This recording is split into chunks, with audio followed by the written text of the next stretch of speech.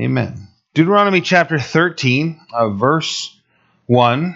Moses is recounting the law. And for those of us that have been here through several of these studies, you're probably sick of me sort of giving this recap. But I think it's significant for us to understand that the previous generation that came out of captivity in Egypt has passed away, the elder generation. And what remains is the younger generation that has grown up. Some of them saw these things that he's talking about transpire, received the law, but they were very young. And now they're adults, and they are going to enter into the promised land, and they're going to be required to live by these things. And so they're recounting the law. They're going through what previously was the book of Leviticus. Now they're getting it as the second occasion, the Dudamus, Deuteronomy, given to them so that they'll be prepared to live by these counsels and to live by these instructions inside the land. I think Deuteronomy chapter 13 is very significant in all of the Word of God. And we'll see why. Verse 1, if there arise among you a prophet or a dreamer of dreams, and he gives you a sign or a wonder, and the sign or the wonder comes to pass, of which he spoke to you, saying, let us go after other gods, which you may have not known, and let us serve them. You shall not listen to the words of that prophet or the dreamer of dreams, for the Lord your God is testing you to know whether you love the Lord your God with all your heart, with all your soul. So here's the thought. Most of us have read and understand Jesus saying, for instance, just as an example, right? You cannot serve God and mammon. That's a ancient world God. We equate it today in a modern sense of being equal to or the same as money. And it certainly has money as part of the worship, the obsession with money, the desire for money, the desire for riches and wealth, materialism, possession. Mammon was a god of power, which incorporated money.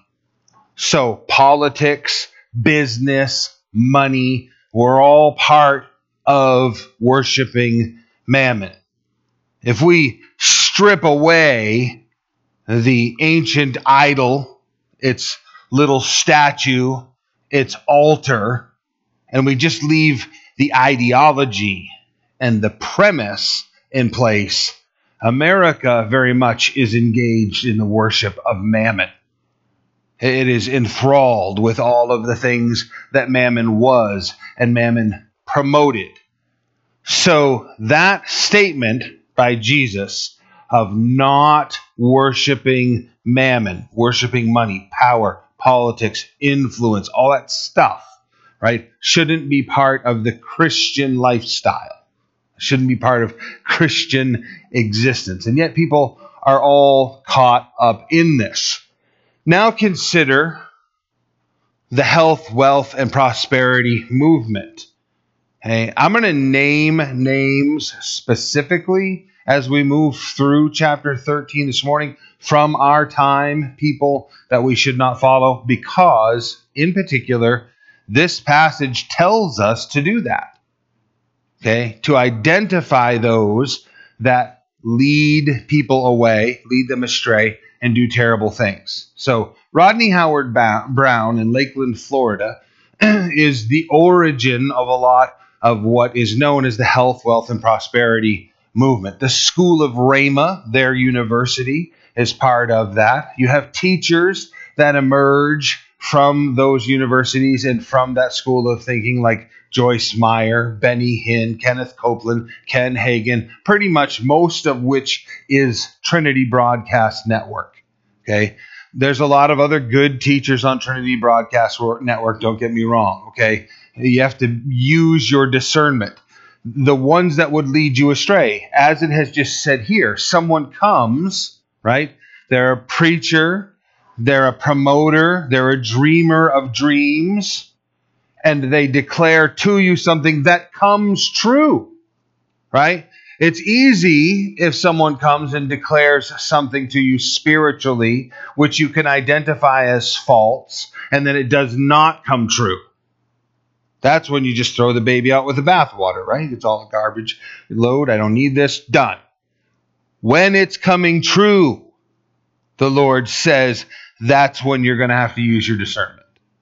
Okay, so you're going to have to know the evils of money, the worship of power, and all of these things from the Word of God beforehand. You're going to have the biblical principles established in your heart and mind, because when the preacher stands in the pulpit and says, when you're within the will of God, you will automatically be healthy.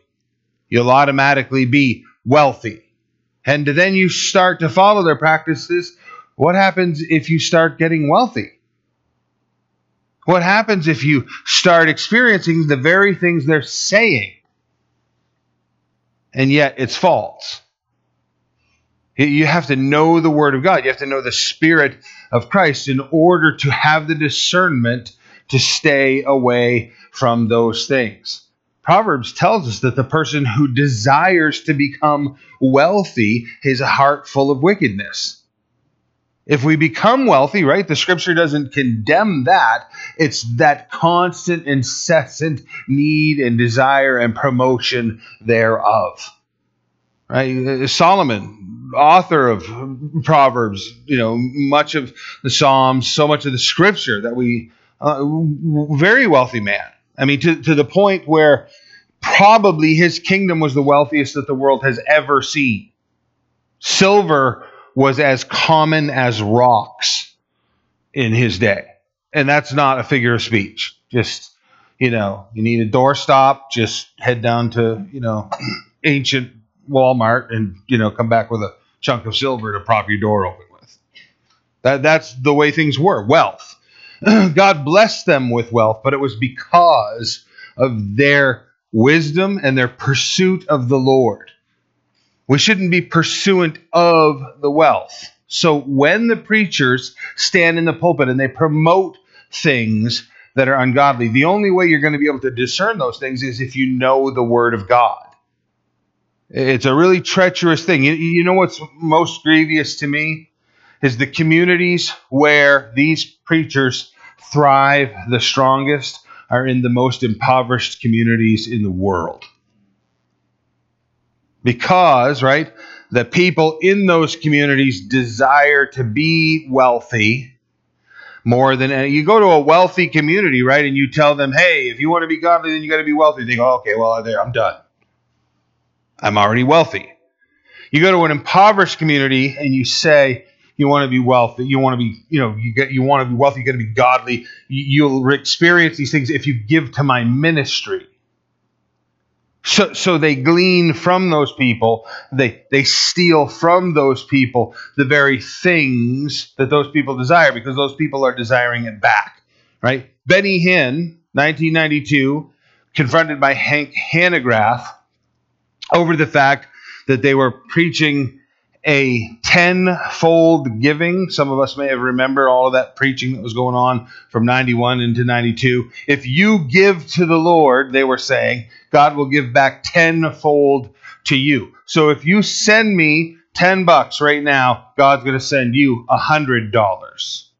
I mean, they were saying that straight out. They're telling people on the television, if you don't have the money in the bank account, that doesn't matter. Write the check anyway, because God's going to bless you with the money. They're encouraging people to commit felonies, you guys. Write a check for money you don't have in your bank account. You do that for more than $1,000, it's grand larceny. And you got to live with that for the rest of your life. They backpedaled on it. So Hank Hanegraaff is writing articles at the time, Bible Answer Man, and he's rebuking them publicly. Benny Hinn comes on TBN and says, he's got his Bible in his hand. He's marching back and forth. You can still find the video on YouTube. And he's saying, I wish I could find it in here. I've searched. I can't. I'd like to find it in here somewhere. It says that I could just shoot him right in the face with a Holy Ghost machine gun. That sounds really biblical, doesn't it? Desire to murder somebody. It doesn't matter the degree to which it's coming true in their life or in someone else's life. What you need to look for is, does it align with God's word? We live in a culture full of this. I'll give you some more examples as we move along. Look at verse 4. You shall walk after the Lord your God and fear him, and keep his commandments and obey his voice. You shall serve him and hold fast to him. But that prophet or that dreamer of dreams shall be put to death. Wow, the Lord takes it pretty serious, right? I stand up here and I simply say the name of the individual and say, you shouldn't listen to them. Don't buy their books. Don't watch their sermons. Don't listen to their television programs. And people send me emails and tell me what a hate-filled preacher I am. I'm just telling you, don't listen to them. God said, kill them. Put them to death. Okay, it's Old Testament, right? He doesn't want us doing that today. He's talking about in the nation of Israel when someone rises up to lead you as a nation away from me. I get all of that. The point I'm trying to drive across to us this morning is the severity of this for the modern church. Because this junk goes on continuously and people act like, it's no big deal. We'll just let people figure it out on their own. As biblical teachers, it's our responsibility to point out where people are wrong so that you can avoid them. Right? We just had a conversation with my son-in-law, a man that he has been trying to disciple for some time, has in the past year and a half gone from born-again Christian to doesn't know if he believes in a God at all, to maybe he's going to become a Mormon, all the way over to now he's an avowed Muslim. Look, there are many people within the church who need very strong guidance. Their instability, their immaturity, right? You're sitting here this morning thinking, wow, this guy's dwelling on this. I don't really see the need for it.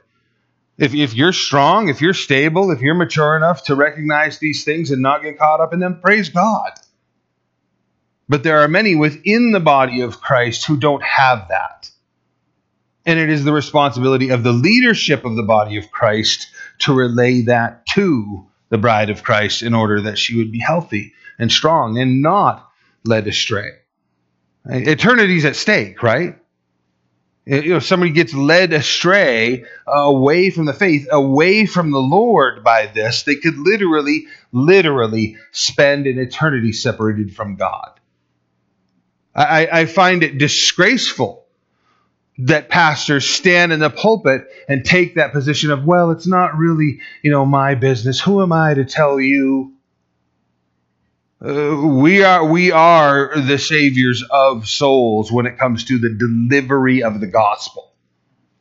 That is our responsibility. Read the book of Jude again regarding the false teachers that come into the church, and here at the end of that book where Jude says, reaching even into the fires of hell to grab some out.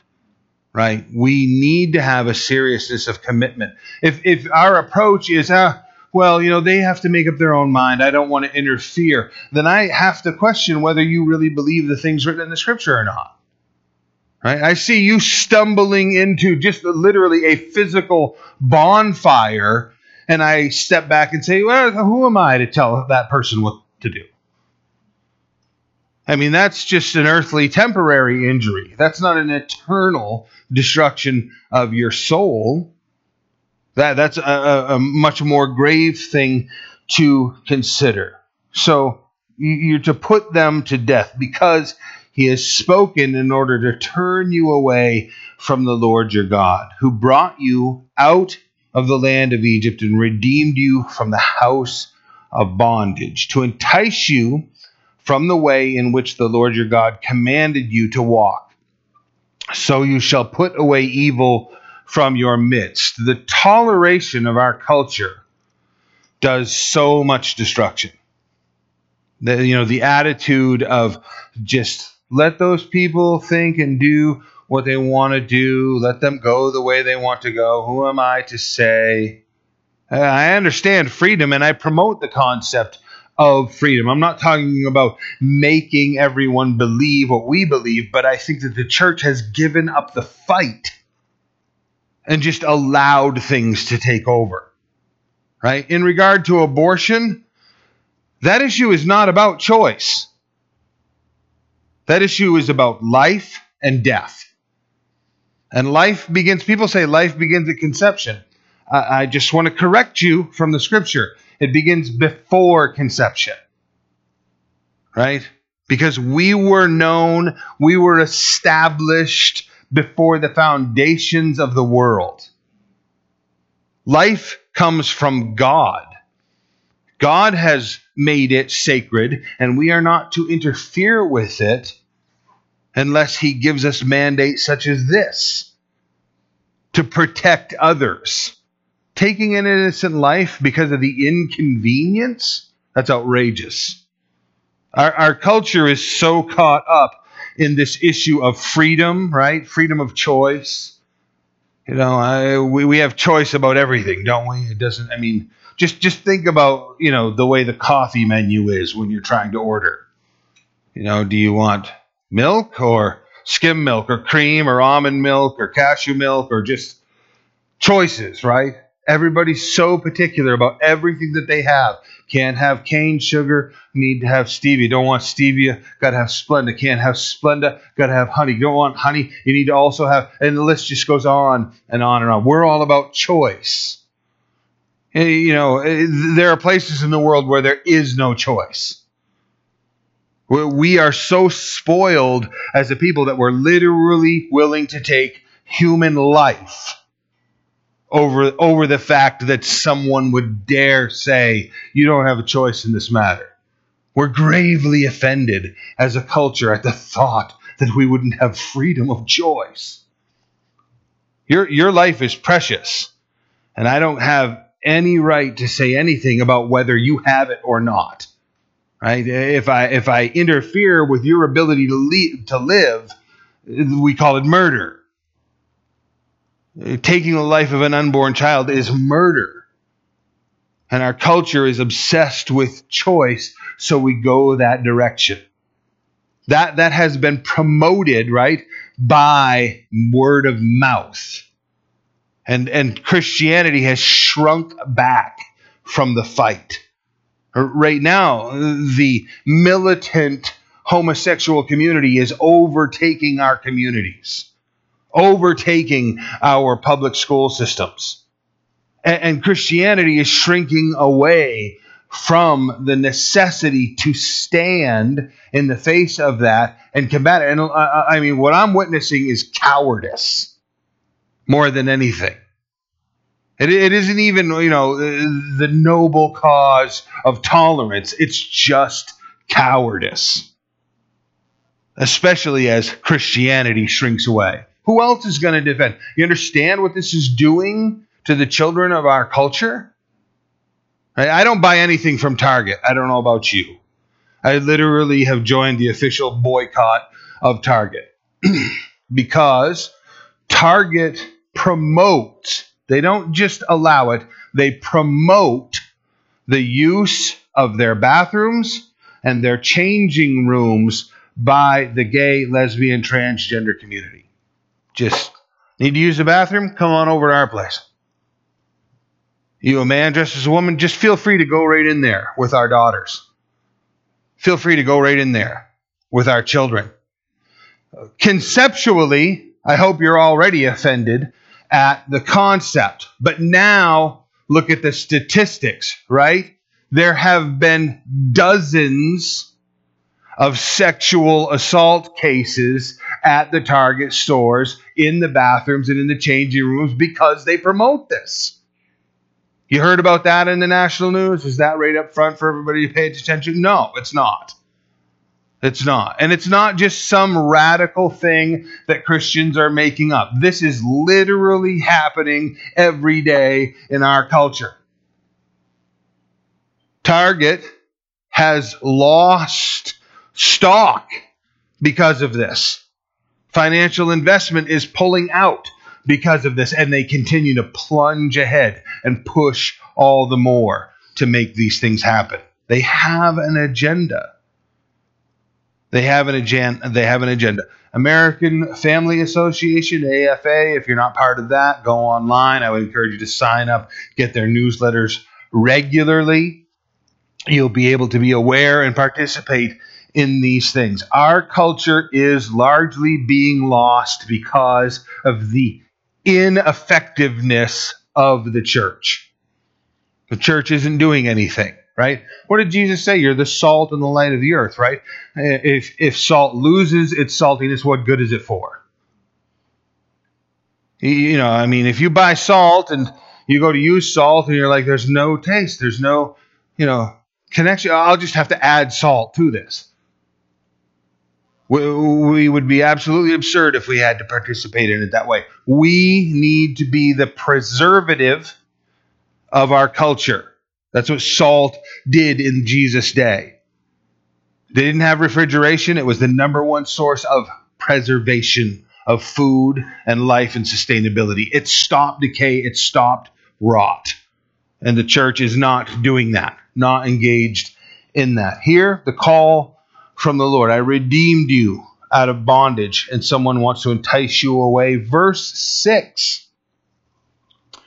If your brother, the son of your mother, your son or your daughter, the wife of your bosom or your friend, who is as your own soul, secretly entices you, saying, let us go and serve other gods, which you have not known, neither you nor your fathers, of the gods of the people who are all around you, near to you or far from you, from one end of the earth to the other end of the earth, you shall not consent to him or listen to him, nor shall your eye pity him, nor shall you spare him or conceal him. Don't spare him or conceal him. Okay, Will, I understand that's your position on those pastors, upon those ministries, but why do you have to name them by name? I'm not going to conceal them. I'm not going to speak generically of them and let you try to figure out who they are.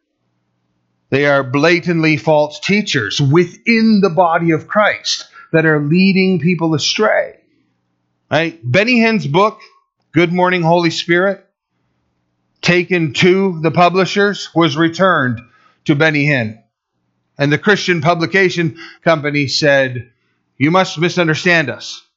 We are a Christian publication company, and what you have just given us is not a Christian book. It's Eastern mysticism. You'll need to find another publisher. Benny said, no.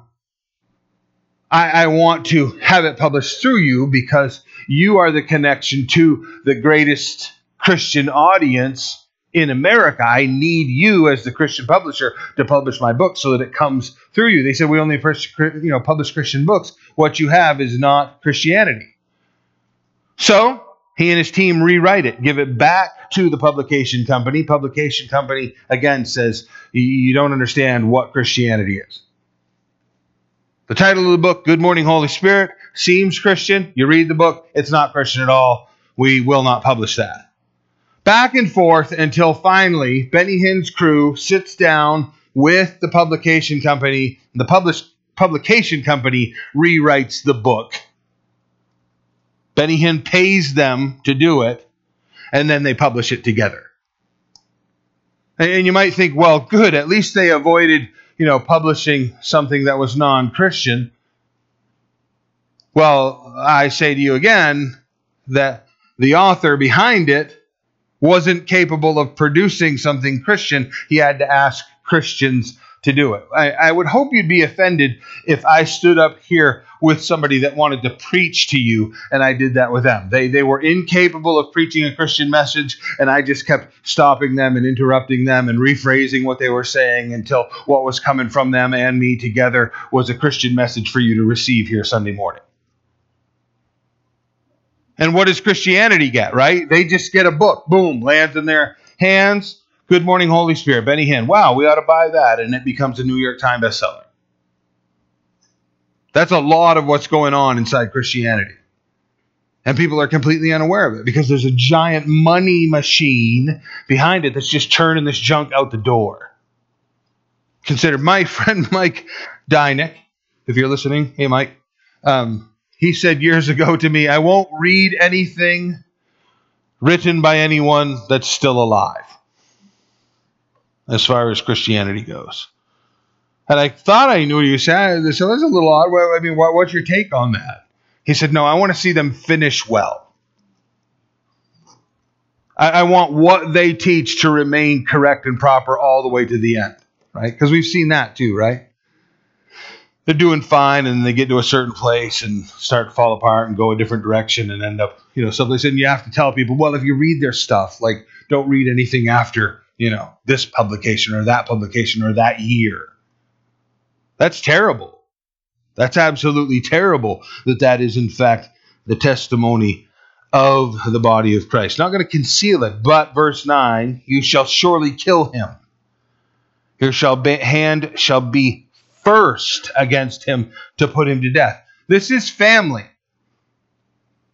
This is children. This is husbands. This is wives. This is your dearest person in your life. If they lead you astray away from Christian faith, put them to death. Again, please, nobody be delusional about the New Testament sense of things. Christ isn't calling us to kill people.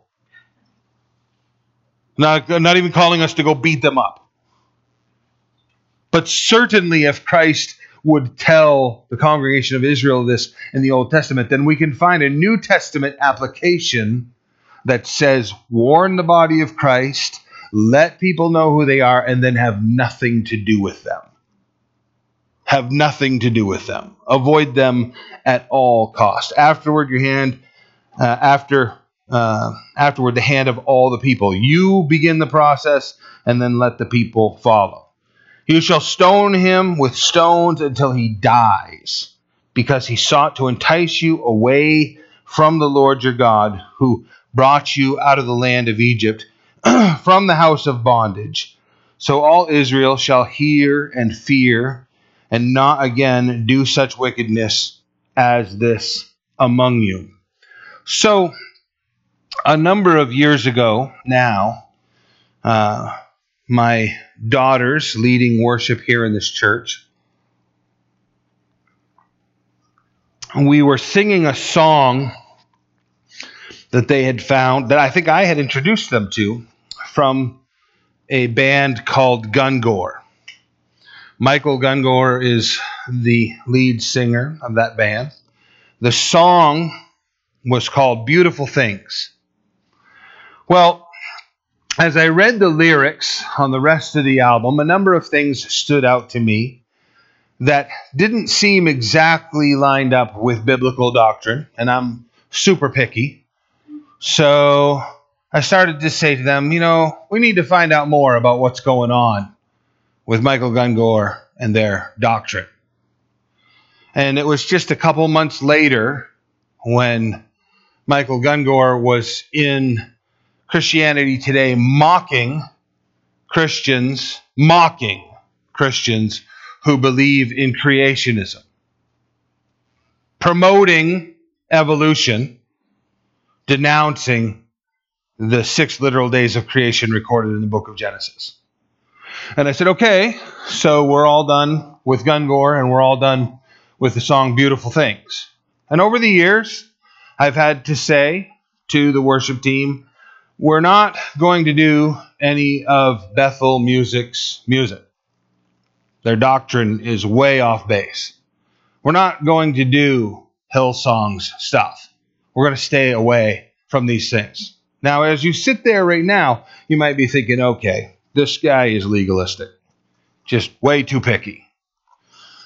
So, yesterday, my son-in-law says to me, hey, that whole thing with Gungor and evolution, and you were hung up on that, said we couldn't do that music. I said, yeah. He said, you see what Michael Gungor's saying on Twitter today? I said, no. Michael Gungor posted Twitter, June 23rd. Jesus was Christ. We all go, amen. Then he said, Buddha was Christ. Then he said, Mohammed was Christ. Christ is a word for the universe seeing itself. You are Christ. We are Christ. Nuh-uh. You know how I know? I've hung out with you. And you've hung out with me. And you can clearly understand that I am not Christ. And we have read of the character of Buddha. And we know he is not Christ. And we have read of the character of Muhammad. And here, by the way, Christ means the singular one, anointed one. There is only one Christ. Buddhism, right? Mohammedism, Islam, never had it in their mind, in their religion, in their doctrine, in their thought that there was a coming one who was going to be their Savior. Only Judaism taught that there was a coming Messiah. Only Christianity codified that and made that understanding for the body of Christ. Christianity alone. That term belongs to us because it belongs to our Christ. He is the Christ. There is only one Christ. Anyone leads you astray from the doctrine of God's word, abandon them. Abandon them. You say, well, I've actually examined a bunch of this. And the problem with that, Will, is if I just go with biblical doctrine, the menu is so small.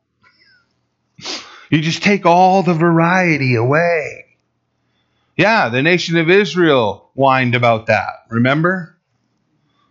All we get is this manna. And then God struck them dead for complaining about the menu. Yes, right. The Word of God is much more narrow. Right. The road to destruction is wide. Right? Very easy to get onto. Very easy to find yourself separated for all of eternity from the God who loved you and delivered you from the bondage of your sin. We need to be disciplined followers of Jesus Christ.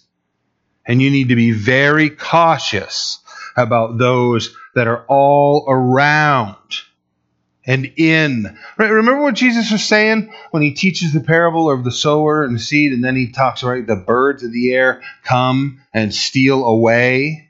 Remember that? Are we all on the same page? The birds of the way come and steal the seed away. He then explains that the birds of the air are demons, the devil himself. You turn the page and he teaches the parable of the mustard seed, right? That when planted grows up and fills the whole earth. The kingdom of God is like a mustard seed planted. When it is full grown, it fills the whole earth so large that its branches become home, that the birds of the air make their nests in its branches. He gives us the definition of saying the birds are demonic. And then says the kingdom of God is going to become so large that even that which is demonic will make its home in the body of Christ. You can find demonic teachings in the pulpit. In the pulpit. You know, when you listen to the doctrine of the pastor leading Bethel music, and he's talking about having physically eaten of the body of Christ and how he can commune with the dead.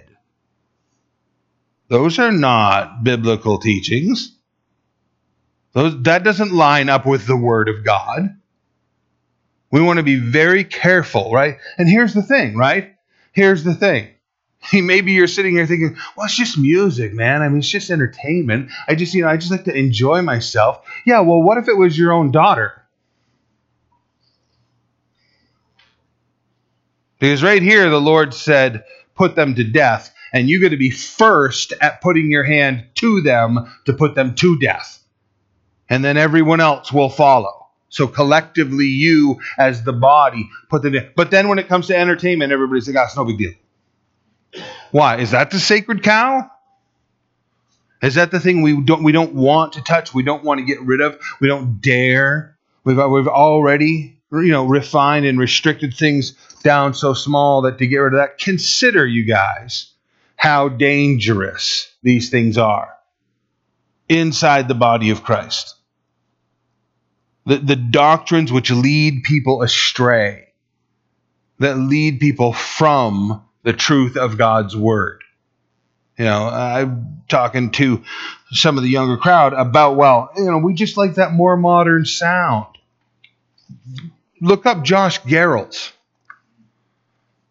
One of the most progressive Christian artists of today. Remarkable. His doctrine is so old school, it's crazy. He's writing like Isaac Watts wrote hundreds of years ago. His doctrine is so good. He's one in a million, but he's somebody that you can hang on to. I had a big fit some months ago. People here were talking to me about, I'm focusing on music, forgive me for that. Zach Williams, right? I just watched the, proverbial sound wave go through the room. Everybody loves Zach Williams, right? Well, Zach Williams recently did the song with Dolly Parton, right? There Was Jesus. And everybody goes, oh, it's so wonderful. My wife's having a fit back here, right? He's like the Kenny Rogers. Yeah, so thank you for making my case. And then this week, Dolly Parton is in the news, right? Because she's recreating her Playboy magazine photo spread. To which I said, sick, There was Jesus. And then just a matter of weeks later, it was horrifying in 1978, right? And now we're doing it again. The body of Christ does not have any of this pollution in it. And we're hearing these people bring it in, and we're supposed to go. It's interesting when you finally read, they become musical stars, and they're all over Christianity, and they're playing everywhere, and everybody's bowing down to their stardom. And then decades later, we finally go, so what do you believe? And we find out that what they believe doesn't line up with the Word of God at all. Not even remotely. You need to consider, right? Because there's a whole bunch of Christianity. Those of us that are more mature say, okay, that's where the line's drawn, and I'm done with that here in this moment. But there's a whole bunch of Christianity that says, oh, okay, so that opens up all kinds of doors for me. Because I've honored this person as a spiritual leader in my life, a worship leader in my life, and now they've demonstrated that they embrace all of this garbage, so therefore all of this garbage must be acceptable. Because after all, they're a worship leader. If you've enjoyed it and you come to the point where you recognize the filth that's involved in it, then that has to be the point where you cut it off. That you're done with it. That's not my opinion. This is the Word of God. If it's going to lead you astray, right? It doesn't matter how good, right? Oh, he predicted, and look, it came true. Oh, they sang this song, and there's a spiritual truth in it. Yeah, but they're also completely off base. You need to consider what's leading you. What is it that's taking your heart to the places where they end up?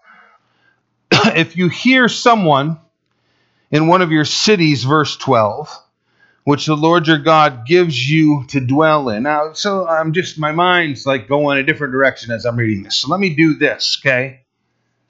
This is the benefit, again, as I started, this is the benefit to reading the whole Word of God. If we just take selected passages that we like, let's just stay in the New Testament. Let's just stay in Jesus' teachings. Let's just stay in Jesus' teachings that we like. That are, right? I mean, I'm thinking right now that I'm probably offending people with this message. I know I've offended my wife, She saw Zach Williams in concert and she loved his performance. Just really liked his music. And now I'm blowing it up. Here's the deal, okay?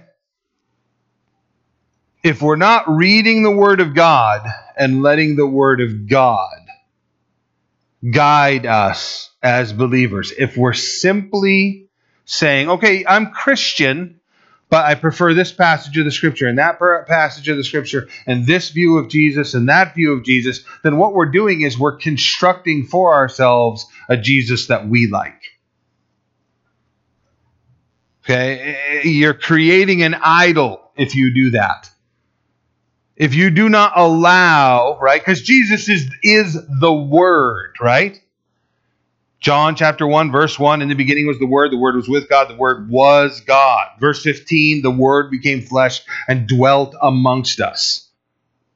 The Word of God needs to be left alone to be the Word of God. Isaiah, Ezekiel, Daniel, John, the book of Revelation, all record, if you take away from this book, your name will be taken away from the word of life, the book of life. If you add to this book, then the curses contained in this book will be added to you. I'm not interested in either one of those things happening to me or any of you. The Word of God needs to stand and declare what it declares. To say what it says. Listen, heathen music is heathen music. They want to make, whatever they do, they make whatever they do. I hear this stuff, I go, wow, that sounds pretty cool. As far as its sound, its tone, what they've done, the construction, that's heathen music. When it comes to the body of Christ and its worship, that needs to line up with the Word of God. Does that make sense to us? We don't want to lead people astray off into something that's incorrect.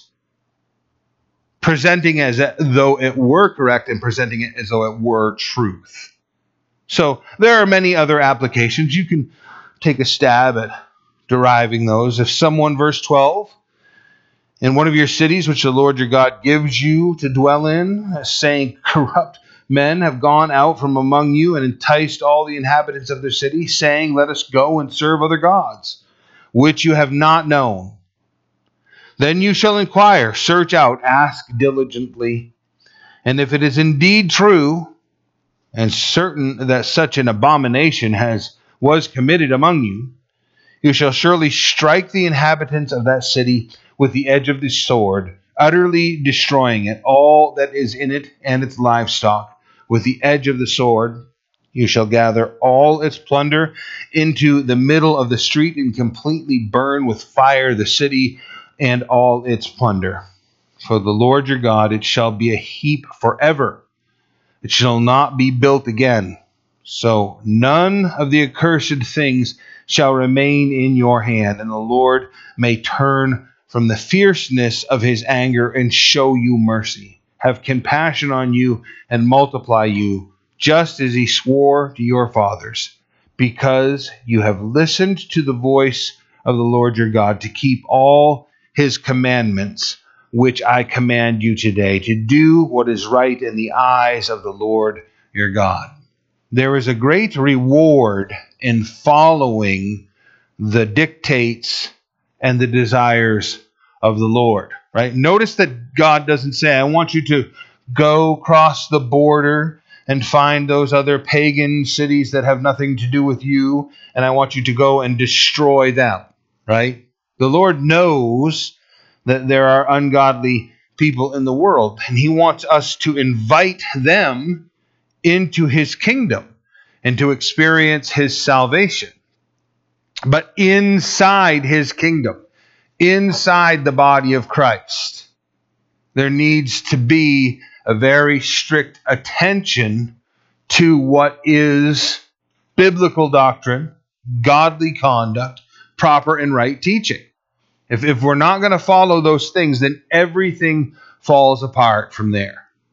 Everything falls apart from there. There is no such thing as right or wrong once you begin to blur and move those lines. Once anyone can define these things, right? This is what we're dealing with in our culture. Our culture, take for instance marriage, right? We've talked about this in a few different ways. Once the culture says marriage is not defined as one man marrying one woman for life, once you move that line, then it starts becoming anything is acceptable. They start out with the concept of saying, well, a woman and a woman can get married because that's love, and a man can get married because that's love. Once you've said God is incorrect, marriage is not one man marrying one woman, then everything becomes possible. I think it was last week that I said, I went through a list of things regarding marriage, and then I said, so if a woman marries a dolphin, and we got laughter last week, except in India, it has happened. I mean, it has to be a long distance relationship, but I'm not making that up. Once you start moving the line, I mean, are you aware that right now there are Supreme Court battles that are going on that says, why does it have to be defined as one man marrying one woman? We've changed it so that it's not one man marrying one woman. Now it's a woman marrying a woman. Why can't one woman marry three women? Why can't one man marry six women? Why can't one woman marry six men? The institution of marriage belongs to God. It belongs to him. He created it. It's his. We don't get to redefine it. This is one of the things that's really quite interesting. The homosexual community has begun to recognize that marriage destroys their homosexual relationships. Isn't that weird? That's their definition, Pride Magazine. That people who just cohabitate have whatever degree of relationship they're going to have. But the minute that they get marriage, their relationships seem to fall apart. That's because they've entered into an institution that belongs to God. God isn't attacking it. God isn't saying, I hate homosexuals and I don't want them to have a relationship. I'm going to destroy them. That's the devil himself saying that institution belongs to God.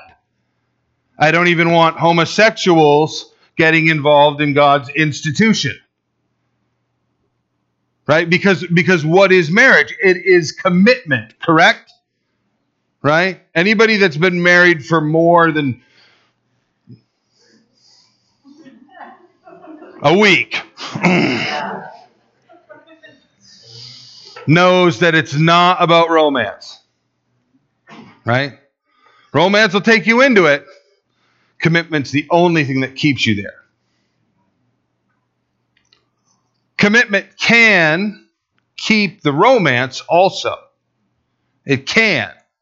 It can preserve the romance, but romance doesn't preserve marriage.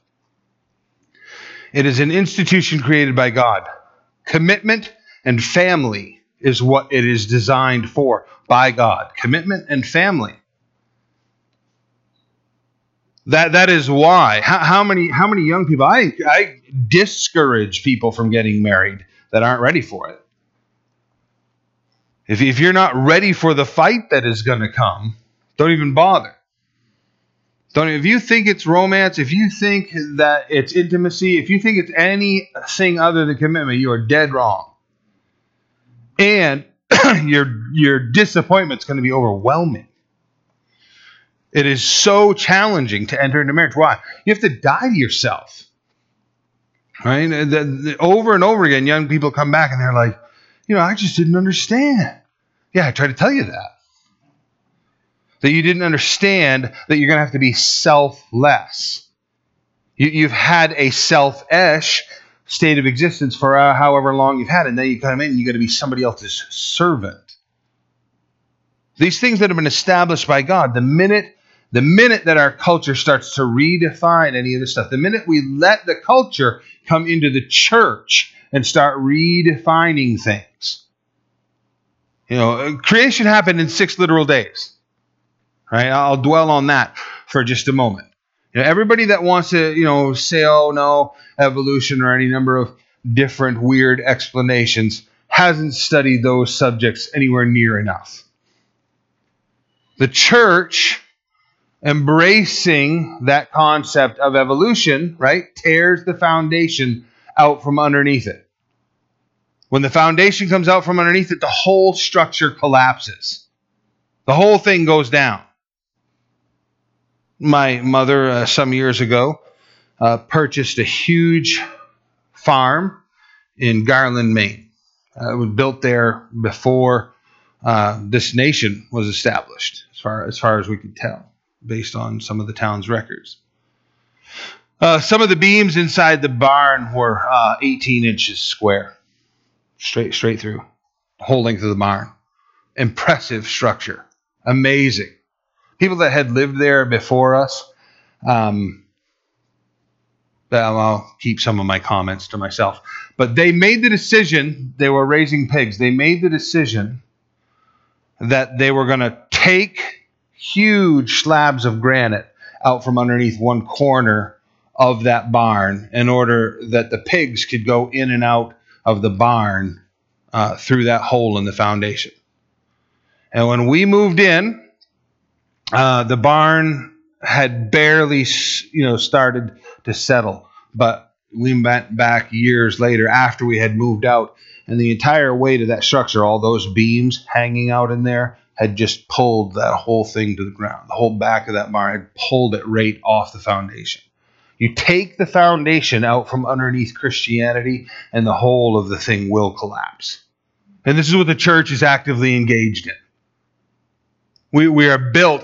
Look, if you've not heard me say it before, just go back to Genesis chapter 3, where temptation comes into creation, right? How does the devil do that? He comes in, and what he says to Eve is, has God said? Right? You shall not eat of the tree of the garden. But what he said, that's irrelevant. He calls into question, has God said this? Right? We read 6 literal days of creation, and much of the church is so infatuated with science that it looks at science and says, well, we can't ever question that. So if they say it was millions or billions of years, then we're going to look stupid, and we don't want to look stupid. You know how embarrassing that is. So we'll just agree with them. The issue is, has God said? Has God said it was 6 literal days? I mean, couldn't those days be thousands or millions or billions of years? I mean, after all, over here, Peter said, be not deceived, 1,000 years is but a day, and a day is but 1,000 years unto the Lord. Couldn't we do some kind of weird application like that? You start moving things around. Here's the issue, you guys. In Genesis, right? God starts creation, and then what does he say? And then morning and then evening were the first day. 1 24-hour light cycle was the first day. And then the second day and the third day, and fourth and fifth, and 6 days. God created it in 6 literal days. You start moving that, you peel that foundational stone out from underneath Christianity, and the next thing falls, and the next thing falls, and the next thing falls. And in the end, your Christianity is useless. You have to leave the things in place that God puts in place. Do not move them. People have often said to me as I go through this description, well, you say that because you don't understand science. No, I do understand science. And I have studied this issue extensively. I mean, let's just chase a few elements here for a moment. Stay ready, science class? How about the consumption of the sun? Right? There are various estimations, but I'll throw out the ones that are most common, okay? Because this group of scientists say one thing, that group of scientists say another. So let's just go middle of the road and say this. The sun burns off 120 million tons of mass a second. That's incredibly fuel inefficient. Just you think your Suburban's bad. 120 million tons of mass a second. That's almost 5 feet of the sun gone every year. Burned away. If you add back 1 million years, right? 120 million tons of mass every second. Just keep adding it back. Go back 1 million years. The diameter of the sun reaches past Uranus. The Earth wouldn't be here just 1 million years ago. Right? Everything within the solar system would be completely vaporized. Just 1 million years ago. They're telling us that there's 56 million years between dinosaurs and man. 56 million. 1 million would have put the diameter of the sun at the place where this universe could, or this solar system could not exist. What would 56 million years put back? How big would the sun have been then? It certainly wouldn't be a red dwarf giant. It would have probably been an eclipsing white star that you couldn't have had any life around. That much mass added back to this sun. That's just one element in the question of creation. They say, okay, well, we've done carbon dating on fossils. Well, here's the deal, okay? Carbon dating has to have been done on something that was once living. Okay? Can't be done on rock. Also, it can only estimate the age of whatever you're testing as far back as 88,000 years. If you're going to do carbon testing on anything that was once living, the oldest you could ever say is, this is 88,000 years. That's it. No more discussion. You can't date anything older than that. Because they take the two sides of the carbon molecule. One is stable, carbon-14. One is stable. The other is unstable. The unstable side will deteriorate. The stable side remains the same. So when they find something that is a carbon life form, they measure the stable side and they say, there, that's the entirety of the carbon that it absorbed, and half of it is gone. If half of it is gone, they can say, that's 44,000 years old. That died 44,000 years ago. If it's completely gone, right, they can say it died 88,000 years ago, because it takes 88,000 years for all of the carbon to deteriorate. There will be no carbon after 88,000 years. The unstable side would have been completely diminished. So how in the world can they ever tell you, we know this is 56 million years old because we carbon tested it? They can't. It's not possible, right? Creation Research Institute, San Diego, California, largest body of scientists in the world, took a live mollusk, segmented off a section of the shell, put it in a box, sent it away for carbon testing, told them in the form that they filled out, we found this in the geological column at a place where we believe that it is 40 million years old. The lab does its testing, sends back the results, and says, you were right. It is 41.75 million years old. They take the same mollusk and they take another section off the side of the shell, put it in a box, send it to the same lab, and say, we dug this up, and we found it in a section of the geological column that leads us to believe it's 128 million years old. The lab does its tests and sends it back and says, we agree with you. It's 128 million years old. They do it 3 times. And whatever they tell the lab it is for age, the lab sends back to them and says, that's how old it is. Circular confirmation. Here's the deal, you guys. They kept the mollusk alive through that whole process. So the mollusk that they're declaring as being millions of years old is still in the lab, alive at the time. Hasn't even died yet. Hasn't even died yet. Radioactive halos, I'm glad you brought it up.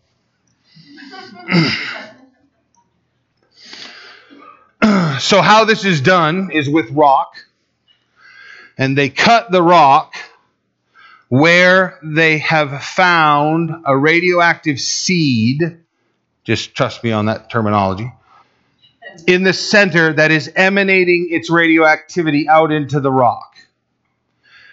And they determine the radioactivity and its rate of deterioration. And then they say, since that's right there in the center, and the ring has expanded this far around that radioactive seed, that we know based upon the deterioration of the radioactivity, that rock has to be, 56 million, 68 million, 168 million years old. They even go up to billions with radioactive halo dating. Well, here's the deal.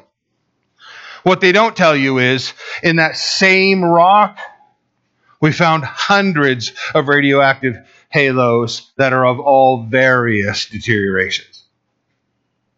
Some say 65 million, others say 1 billion, others say so many million. There's all kinds in the same rock layer. Another thing they won't tell you is that the radioactive seed, when embedded in rock, right? Drill a hole, put the radioactive seed in there, seal the hole. It doesn't emanate out into the rock. The only time it does that is when that radioactive seed is the same temperature as the rock, over 5,000 degrees. When the rock is liquid, then the radioactive seed will crack open and begin. And what happens, we discovered Mount St. Helens. Melt the rock, melt the radioactive seed, rock hardens, radioactive halo is frozen into the rock. It happens during the creation of the rock. You're never going to hear these things in your textbooks. You're never going to hear these things in your schools. The people that say, oh, you believe in 6 literal days of creation, you're so close-minded. I ask them, have you ever examined the biblical understanding of 6 literal days of creation? No. Well, I've taken the time to examine evolution and all of its details, and I'll sit and talk with you in detail about it as long as you would like, but you haven't examined the 6 literal days of creation. I mentioned moments ago, Creation Research Institute, San Diego, California. So if you get the time, look up Dr. Henry Morris. Dr. Henry Morris was one of the world's leading hydrologists. 2 PhDs in hydrology. Why would anyone ever want to get a PhD? Is beyond me. Why would they want to get 2 in the same area of study is really weird. But anyway, 2 PhDs in the study of hydrology. He has written a book. He's written many books, but he's written a book called The Genesis Record. If you take the opportunity to read the Genesis Record, what you're going to discover is it is a detailed explanation of how this world unquestionably was completely submerged in water all at the same time at one point in history. Just like the scripture says. Flooded by water. The whole world flooded. That doesn't happen accidentally. In his studies, he wrote another book, which was the thing that helped bring me to my understanding of Christianity, called, and I'll just try to wrap it up with this concept, it's called The Twilight of Evolution. And in that book, he gives the explanation that there have been many theories in science throughout history that went through their birth to their zenith to their death, right? You know, geocentric theory, the idea that the Earth was in the middle of particularly the solar system and everything rotated around it. So we had, the birth of that concept and then the peak of that concept and the twilight and then the death of that concept. And what he says in the book is that, consider this, right? A lot of this comes from Darwin's book, Origin of the Species. Which interestingly enough was an incredibly racist book. The actual title of the book was The Superiority of the White Race Due to the Origin of the Species. Imagine if that was being promoted today in the environment of Black Lives Matters. Right? 1869. Darwin's making these claims when we're just developing the microscope that you can look into the microbiology world. No one's studied that. Darwin is saying at the time that single-celled organisms are meaningless globules of life. Wow. That's a gross overestimation. A single-celled object it's a meaningless glob of life. No, it's a more complex thing than you could possibly imagine. Morris says the birth of this concept, this theory of evolution, has already reached its peak. It has already begun its decline. It should be in its twilight in the process of dying, and yet our culture will not let it die. Because he makes the assertion that it is a religion. It's not science. It's a belief system. Men in powerful positions are insisting this is truth, and if you believe otherwise, you're the idiot. Take the time to read. Consider this, you guys. I don't care who they are inside Christianity and what wonderful things they are doing. If they are leading the body of Christ away from the Word of God, you need to get them out of your life. You need to stop following their teachings. You need to stop following their doctrine. You need to hold to the truth of God's Word.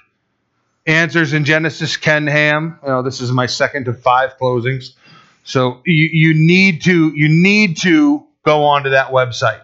If you have questions, listen, what I just quoted to you about radioactive halos, that was Answers in Genesis. Go to their website, their search bar on their website. Just type in radioactive halos. You're going to get like hundreds of publications from the world's leading researchers on the subjects. I usually have to go about midway down to find one that I can actually read and understand.